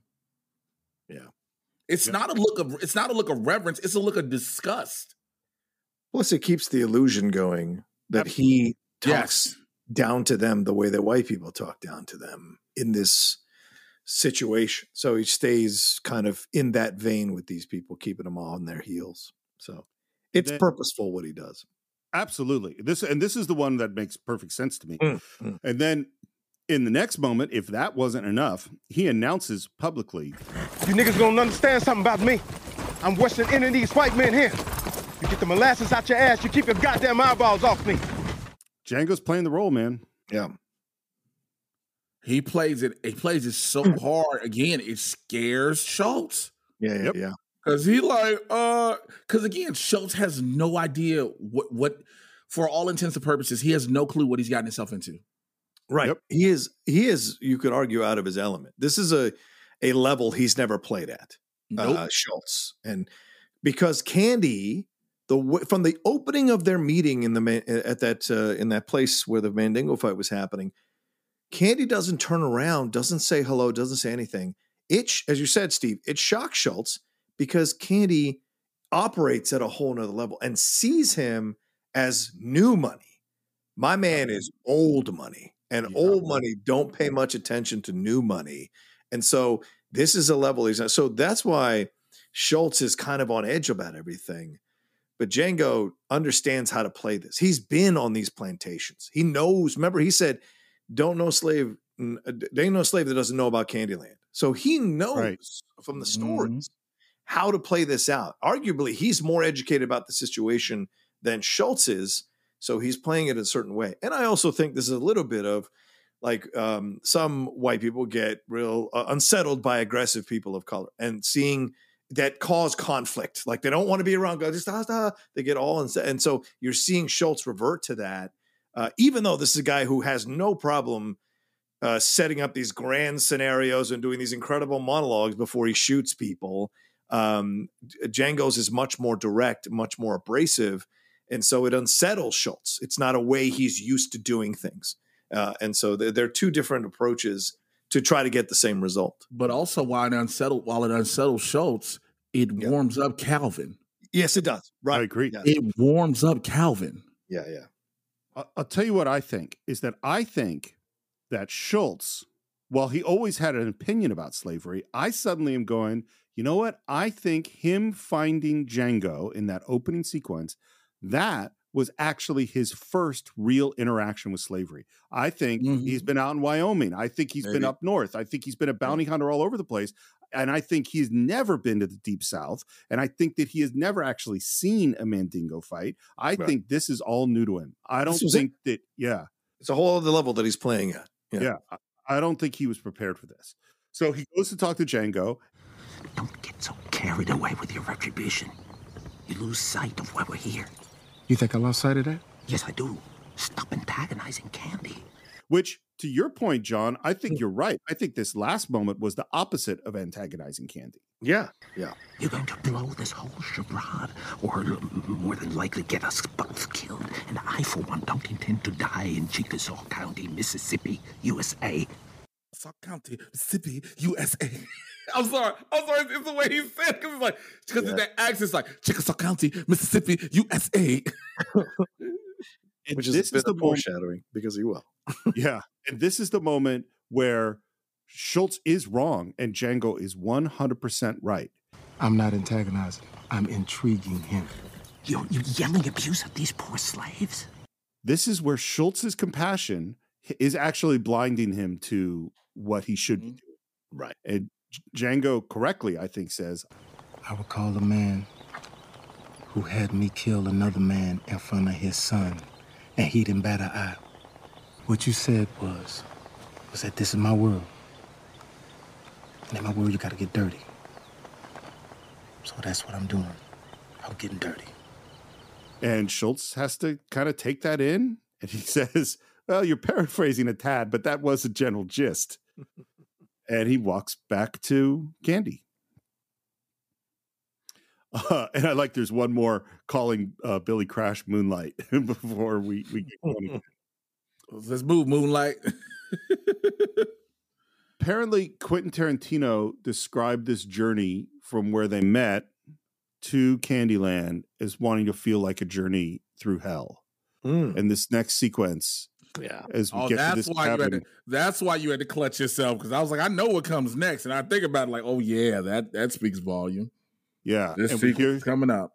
We hear sounds, we hear grunts, we see these guys, white guys doing something. We also see a woman with like a red bandana or a scarf across her face. And this is Zoe Bell, who's in Death Proof, also Uma's stunt double in Kill Bill.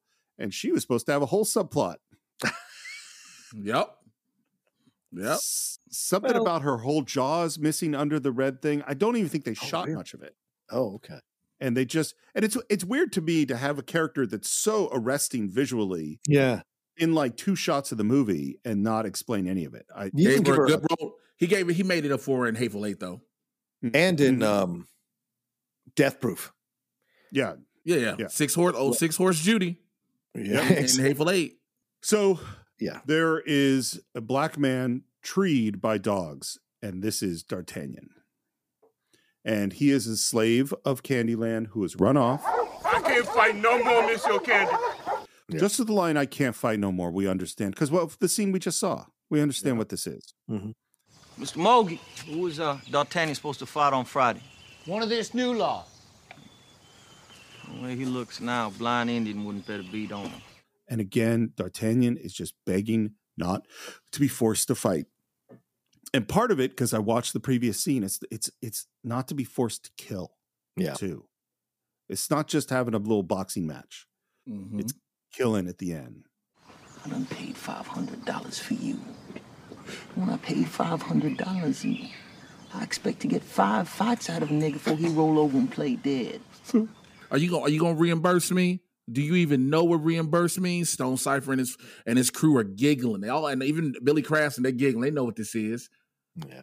And again, do those white guys know? Do those white guys know what the word reimburse means? No, of course probably not. But they're just giggling.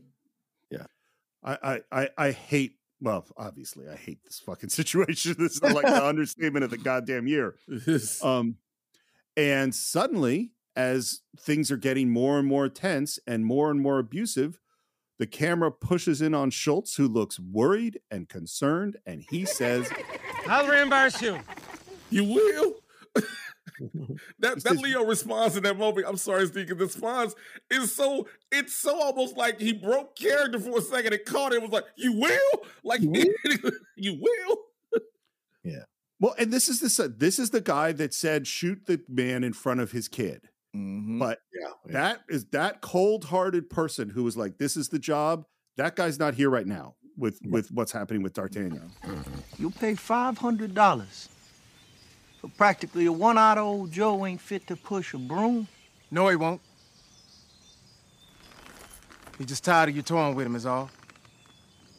Matter of fact, so am I. But we ain't paying a penny for that pickaninny. Ain't got no use for him. Ain't that right, Doc? And Schultz knows he's right and says, you heard him, and puts his money away and sits back down. Schultz has to acquiesce to Django again. Mm-hmm. Yep. No matter, Django like, no, you're not going to buy him. Because if you buy him, you're soft now.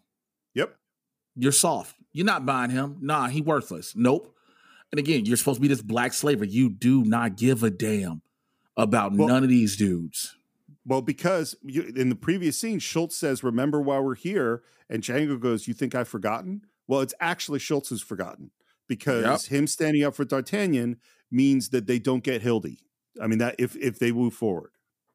Absolutely. It's Schultz who makes the mistakes all through this process. Yep, I agree. It's Schultz who is because him standing up for D'Artagnan in this moment betrays something that a person who is looking to buy Mandingo fighters would not do. And that's why Django has to yank him back to reality by telling him we're not going to pay a dime for this pickaninny, whatever he says. So Schultz is the one that lets his heart get ahead of his brain in this situation. It's the juxtaposition of you're playing a role. Never break the role, never break character. Yep. It's the juxtaposition of it. Seeing as you won't pay a penny for this pickaninny here, you won't mind me handling this nigga any way I see fit. And Django totally coldly says, he's your nigga. Leo turns to his poorly speaking associate, Mr. Stone Cypher. Yeah. But by the way, this is like the evidence that the white supremacist views of race are wrong are everywhere in the world. Oh, yeah. The idea that you can look at the color of someone's skin and judge something like intelligence or morality or anything like that are all ridiculous ideas. And Mr. Stone Cypher is a perfect example. Yeah. And so's Candy, frankly. And he says, Stone Cypher? That Marshal and the bitches send D'Artagnan to nigga heaven. And they release the dogs who kill D'Artagnan.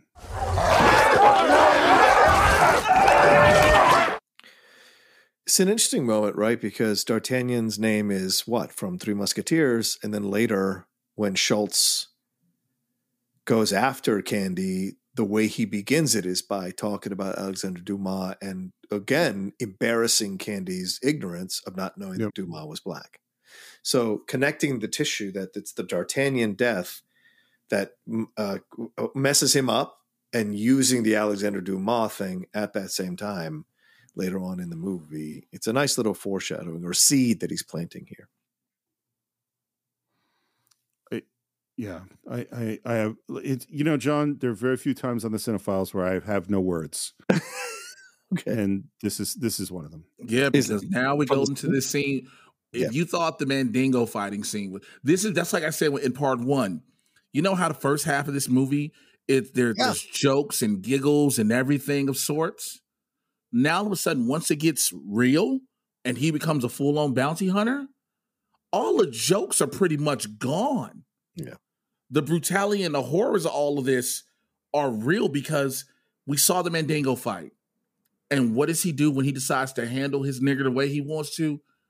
Have Marsha and the dolls send him to nigger heaven. What? Yeah. And you watch a man, which legit has happened in slavery. They have said it. It has been historically proven.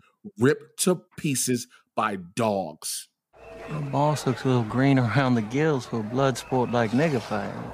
Nah. He just ain't used to seeing a man ripped apart by dogs is all. You are used to it. I'm just a little more used to Americans than he is. And here comes the embarrassing part. Say the next line where he embarrasses him. Now, Mosu Kandi. The way Django said it was on purpose. Yeah. Because remember, don't speak to him in French. It'll embarrass him. Yep. Yes. As well. And the thing in particular, coming from a black man. Yes, absolutely. We rode 5 hours so you could show off your stock. Let's get to it. Because as of now, if he's an example, I ain't impressed. And we head out, and even as we're heading out, we have those shots of the dogs and of the blood and of what's happening. And you could see, and I think Jamie Foxx plays this perfectly subtly as he puts his sunglasses on, even though he's acted as if none of this has affected him. Yeah. Just in the little waver of his hand when he puts those sunglasses on, you could see that it has. Mm-hmm. And then we cut to a shot of a check being written and signed and stamped, signed with the word Calvin Candy, by this old black man. We're going to get to Steven, guys. Yeah. This is how you knew right now from this moment, that old black dude was signing the checks in Calvin's name. Yeah. Using Calvin's stamp that legitimized it. If there was any question going into this moment, who had the power in the house? Yeah. It's not Calvin. It's Steven. It may be Candyland. Calvin Candy may be the man of the property, but you find out how much power Steven has, and it's in this moment. Steven controls his money. Yeah. Yep. Yeah. A black man controls his money. And a little thing I noticed this time around, could you bring up this scene, Steve? Tarantino makes a effort to put a close-up on Steven signing Candy's name. Yes. And it is much more cleaner and eloquent than Candy's writing when he signs it later. Yep. When he's signing Hildy's name on the bill of sale. I never noticed that. Yep. Yeah. These are little things. And he is just showing you that for all his pomp and circumstance, Candy, he's actually probably one of the most uneducated people in this whole film. But we're snowed over by the fact that he's so brutal, and we think if he's this brutal, he must be so smart. And he quotes all these, theories and whatever. And when he's doing the skull thing, trying to sound intelligent, it's all bluster for the reality, which is he can probably barely write, barely read. He probably doesn't even read. And he reads. But he's. I think he can read, but maybe. What does he need it for? He's got a lawyer. He's got Steven. Mm-hmm. He just lives off the money and lords his power over these people. So I think it's a real smart decision to show you how little of a person this person actually is, no matter how much money he has. Well, I think everything that I said about Django, a person with no advantages, and look how intelligent and look how much that he can, as opposed, I think we can also certainly say that about Steven. Like, Steven has managed to carve out for himself a whole bunch of stuff. And I bet Steven does read those books in that library. Oh, 100%. 100%. Like, Steven is obviously far more intelligent than Calvin, but I think he's actually far more educated as well, And he's playing a role as well. Oh, yeah. This whole movie. Because you find out in the very last sequence you see Steven, we'll find out later when Steven walks with the cane then all of a sudden drops it and stands upright. He's like, you ready to go? Let's go, son. Let's go, young buck. I think I'm really glad you brought that up here because obviously we spoil every movie on the Cinephiles. Yeah. But I think that moment informs everything that I'd say that moment and this moment right here of him signing the check. Mm-hmm. And there's one other of him sitting and sipping his cognac. Sipping in the library. Yep. I think that's the real Steven. And so I think, but I'm going to venture. I'm going to say a thing. I don't know if I believe this thing, but I'm going to say it and see what you think. Is Steven the most complicated, hard to know character in any Quentin Tarantino movie ever? No. Because then I'll tell you why. Here's why I'll tell you why. Yeah. We've already established the house slave, the field slave, the one-eyed Charlie, all these different people. You see Steve as a house slave. You go into this movie knowing somewhat about slavery of the pecking order, if you will, right? There's the house madams. We've seen the older black woman with Big Daddy's house. Right. So you would think he's the equivalent, right, for Candy. But Steven's more than this. Steven's much more. So it doesn't make him complicated. It's like, wait, is he really just oblivious and playing this role? Or like you said earlier, John, does he know he living the fat life? He know how to play his part. He runs the house. Mm-hmm. Not only does he run the house, but he can boss around the white guys. Yep. With no problem. As we're about to see when he goes at Candy about what the hell? Who's this black dude on a horse? The very way he first talks to him. Yep. No, it's I think it's shocking.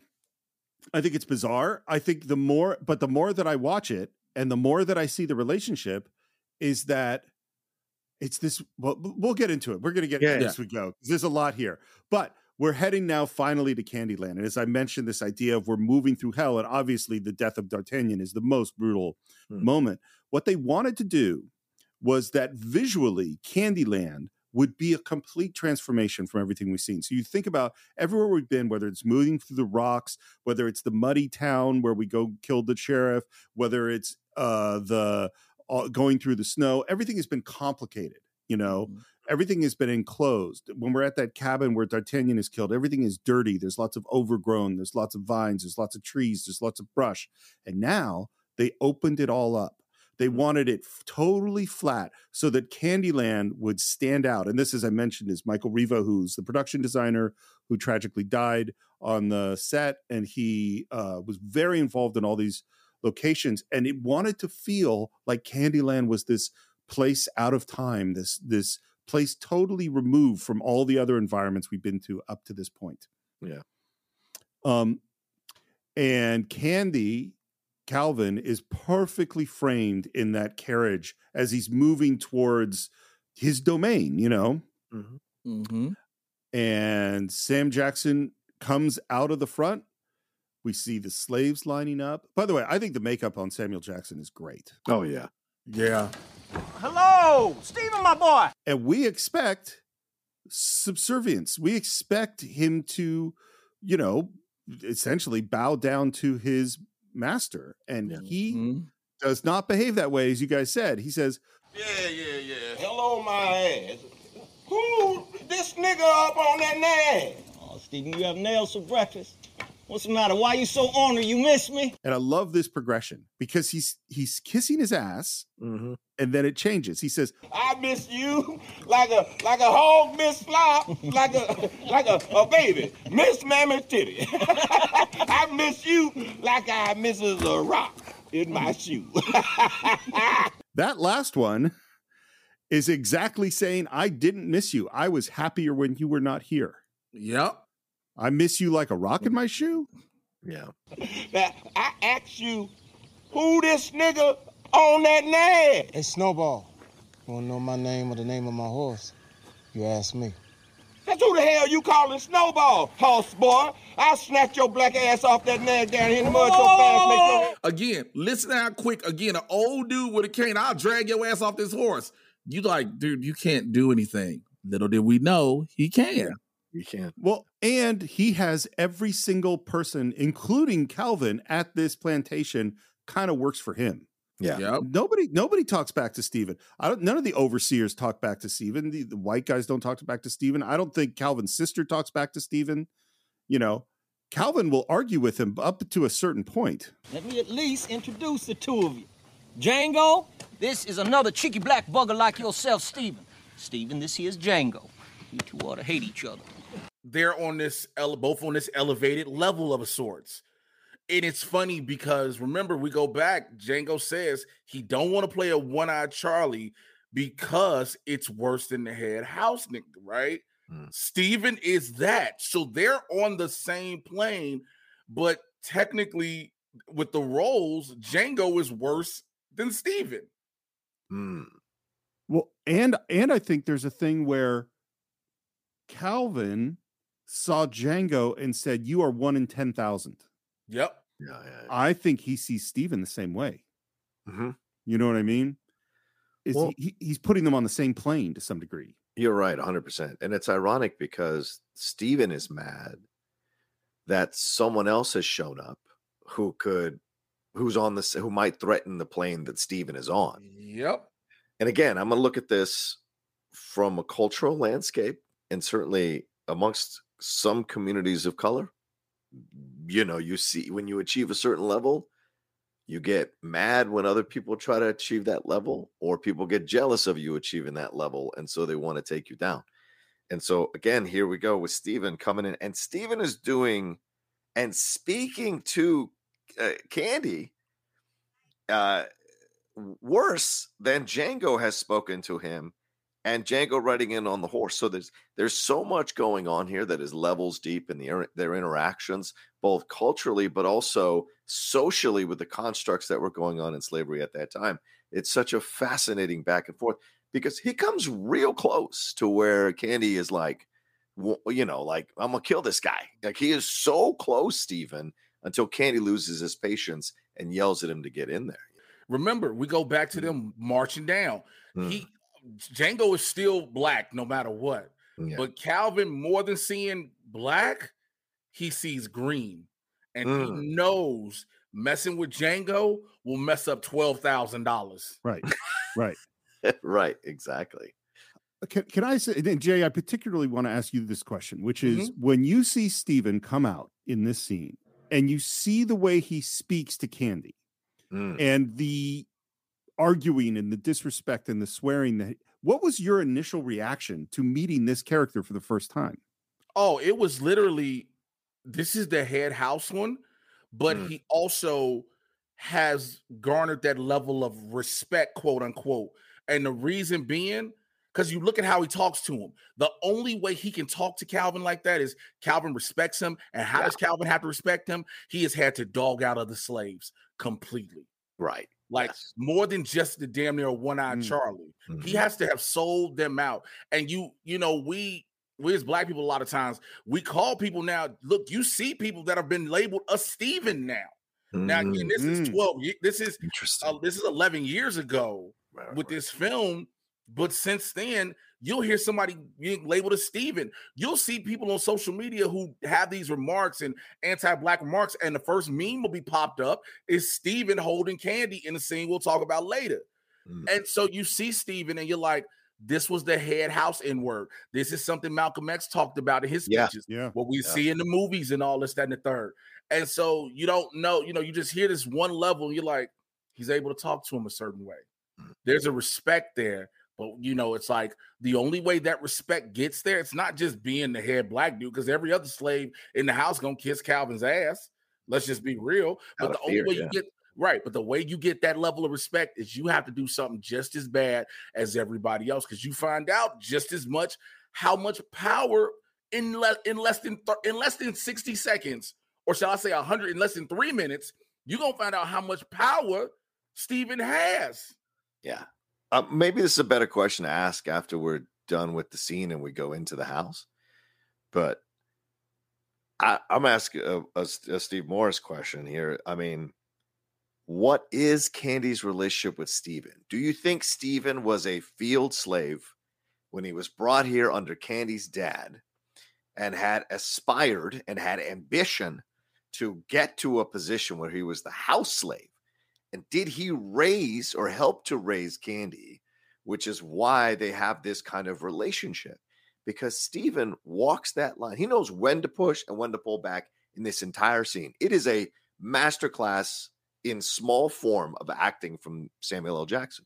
He clearly registers, Steven does, his displeasure, shoots the shots, tries to take down Django, smash it, verbally comes after him, then verbally goes back at Candy, and then goes, no, I'm gonna do what you say, I'm gonna do what you do. But I'm just saying, this guy, so he knows how to get Candy to the limit and then pull back. And so I think it's a fascinating dance that he's doing here, but it is a dance from years and years and years of being a part of this house and having this relationship. He probably almost sees him as a second dad, though Candy would never admit it.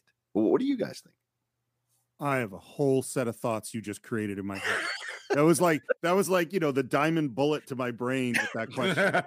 I got mine. Go ahead, Steve. I'll say yours. I'll tell. And what's interesting too is that somewhere this exists, because my understanding is that Tarantino writes backstory. Yes, he does, for all his characters. Yep. But here's what. So I hadn't thought about whether or not he was in the field before, and part of my brain had been like, well, maybe he's old Ben's son or something like that. But I don't think that's the case, and particularly based on your question, is what I actually think it is that I think this is like an All About Eve thing, which is that I do think he was in the field. I do think that he saw old Ben and went, that's what I want to be. Yep. And I think young Steven, step by step, ingratiated himself in the system. And I also think that old Ben in the end hated Steven, that there were very different people, very different kinds of people, and that Steven, it was like every little bit of power he took, he kept, and then he built, and then he built. And it brings up another question for me is, and of course, Jay, I want to hear your feelings about this too. Mm-hmm. But my question I want to add to it, deep down, or maybe not so deep down, is Calvin Candy afraid of Steven? Good question. Well, let's do, Jay, what are your thoughts on the Steven stuff? So let me start off first with the backstory. Mm-hmm. Steven could have been a field slave, but I think the one thing we underestimated, well, we don't underestimate it after we start to learn Steven, but I think the one thing Calvin had underestimated about Steven's always been smart. Yes. Steven's always been smart. So if Steven was a field slave, how do I get out the field? And the thing is, I'm going to get out this field for all intents and purposes by any means necessary. Yep. And if that means I got to sell and dime out every single one of them to gain favor, I will. And so you keep doing that. You gain so much favor, and you've gained so much favor now. You've gained a rapport and a level of trust. So now you've been ingratiated from the field to the house, right? Calvin, at some point, think about it, with every slave master, they are a bit afraid because the fear of revolt is always there. So when the fear of revolt always comes up, what's the first thing they have somebody do? I need you to whip them. Right. I need you to reinstill this fear because they're getting too brazen, as they always think. They're getting too bold. And if you let them get too bold, then they can rise up. Well, Steven's power isn't with the slaves. It's with Calvin's boys. Yeah. Oh, yeah. Yeah. And that's more terrifying than anything for Calvin because, yeah, Calvin got the money, but Steven can still run them. Mm-hmm. And as it goes through this movie, you see Steven has control. Oh, yeah. And so what we don't see is other things. Remember, Steven ran the house while Calvin was gone. Yeah. Never forget that one important thing. Steven ran everything in Candyland while Calvin was gone. If that don't tell you how much power that slave had, you're missing something. Because again, there's the backstory we don't see. But Calvin was gone for God knows how long. Yep. And Steven, not his sister, not any of the quote unquote overseers, not any of the white overseers, Steven ran Candyland. And all of them knew it. All of them know it. Everybody knew it. I also think, as we've met the people the white overseers who work for Candy, other than Goggins, who really doesn't get as much screen time as I think he deserves of that character. Agreed. They're all idiots. And so Candy, who I believe cannot read or write, or can barely read or write, and is not educated, he is stupid, which is why Steven knew he could play him the way he does. Because Steven, some people are born smart. It's irrelevant to where you're born into, what economic situation you're born into. Some people just are naturally smart. Steven was smart. He was ambitious. You could look at Candyland like a business or Hollywood or whatever, and he's the studio head. And this person came in as a PA and understood what he had to do and step by step accrued power. And now he sees a young buck coming in that might replace him. So the first thing he wants to do is shoot that young buck down, right? You can look at it that way in business, right? I want to get to be an executive. I got to step on people and backstab people to get to this situation, because that's what Candyland has. That's the construct and the parameters and the conditions that Candyland has set out from Candy down. So I have to play the game. I'm smart enough to figure out the game, and I don't care who I have to backstab, as Jay said. So you get to this point here and you go, okay, well, what's the threat level? And I think Candy deludes himself that he's smarter than Steven at any time, because it's that white privilege. At any time, I can kill you because you're black in this situation, and no one's going to do a damn thing. So I have that power over you. But Steven knows if he has to outsmart Candy, he will. So I think it's an incredible dynamic watching them move around each other, and all the power dynamics that get thrown into the air when Django shows up. So it's great.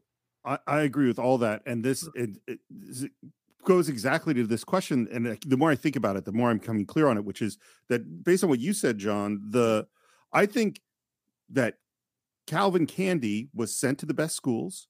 And when he was failing out of the best schools, there was more money donated to those schools. He was surrounded by the finest things, had the finest trappings, has a sense of what elegance and what education look like, but he's an idiot.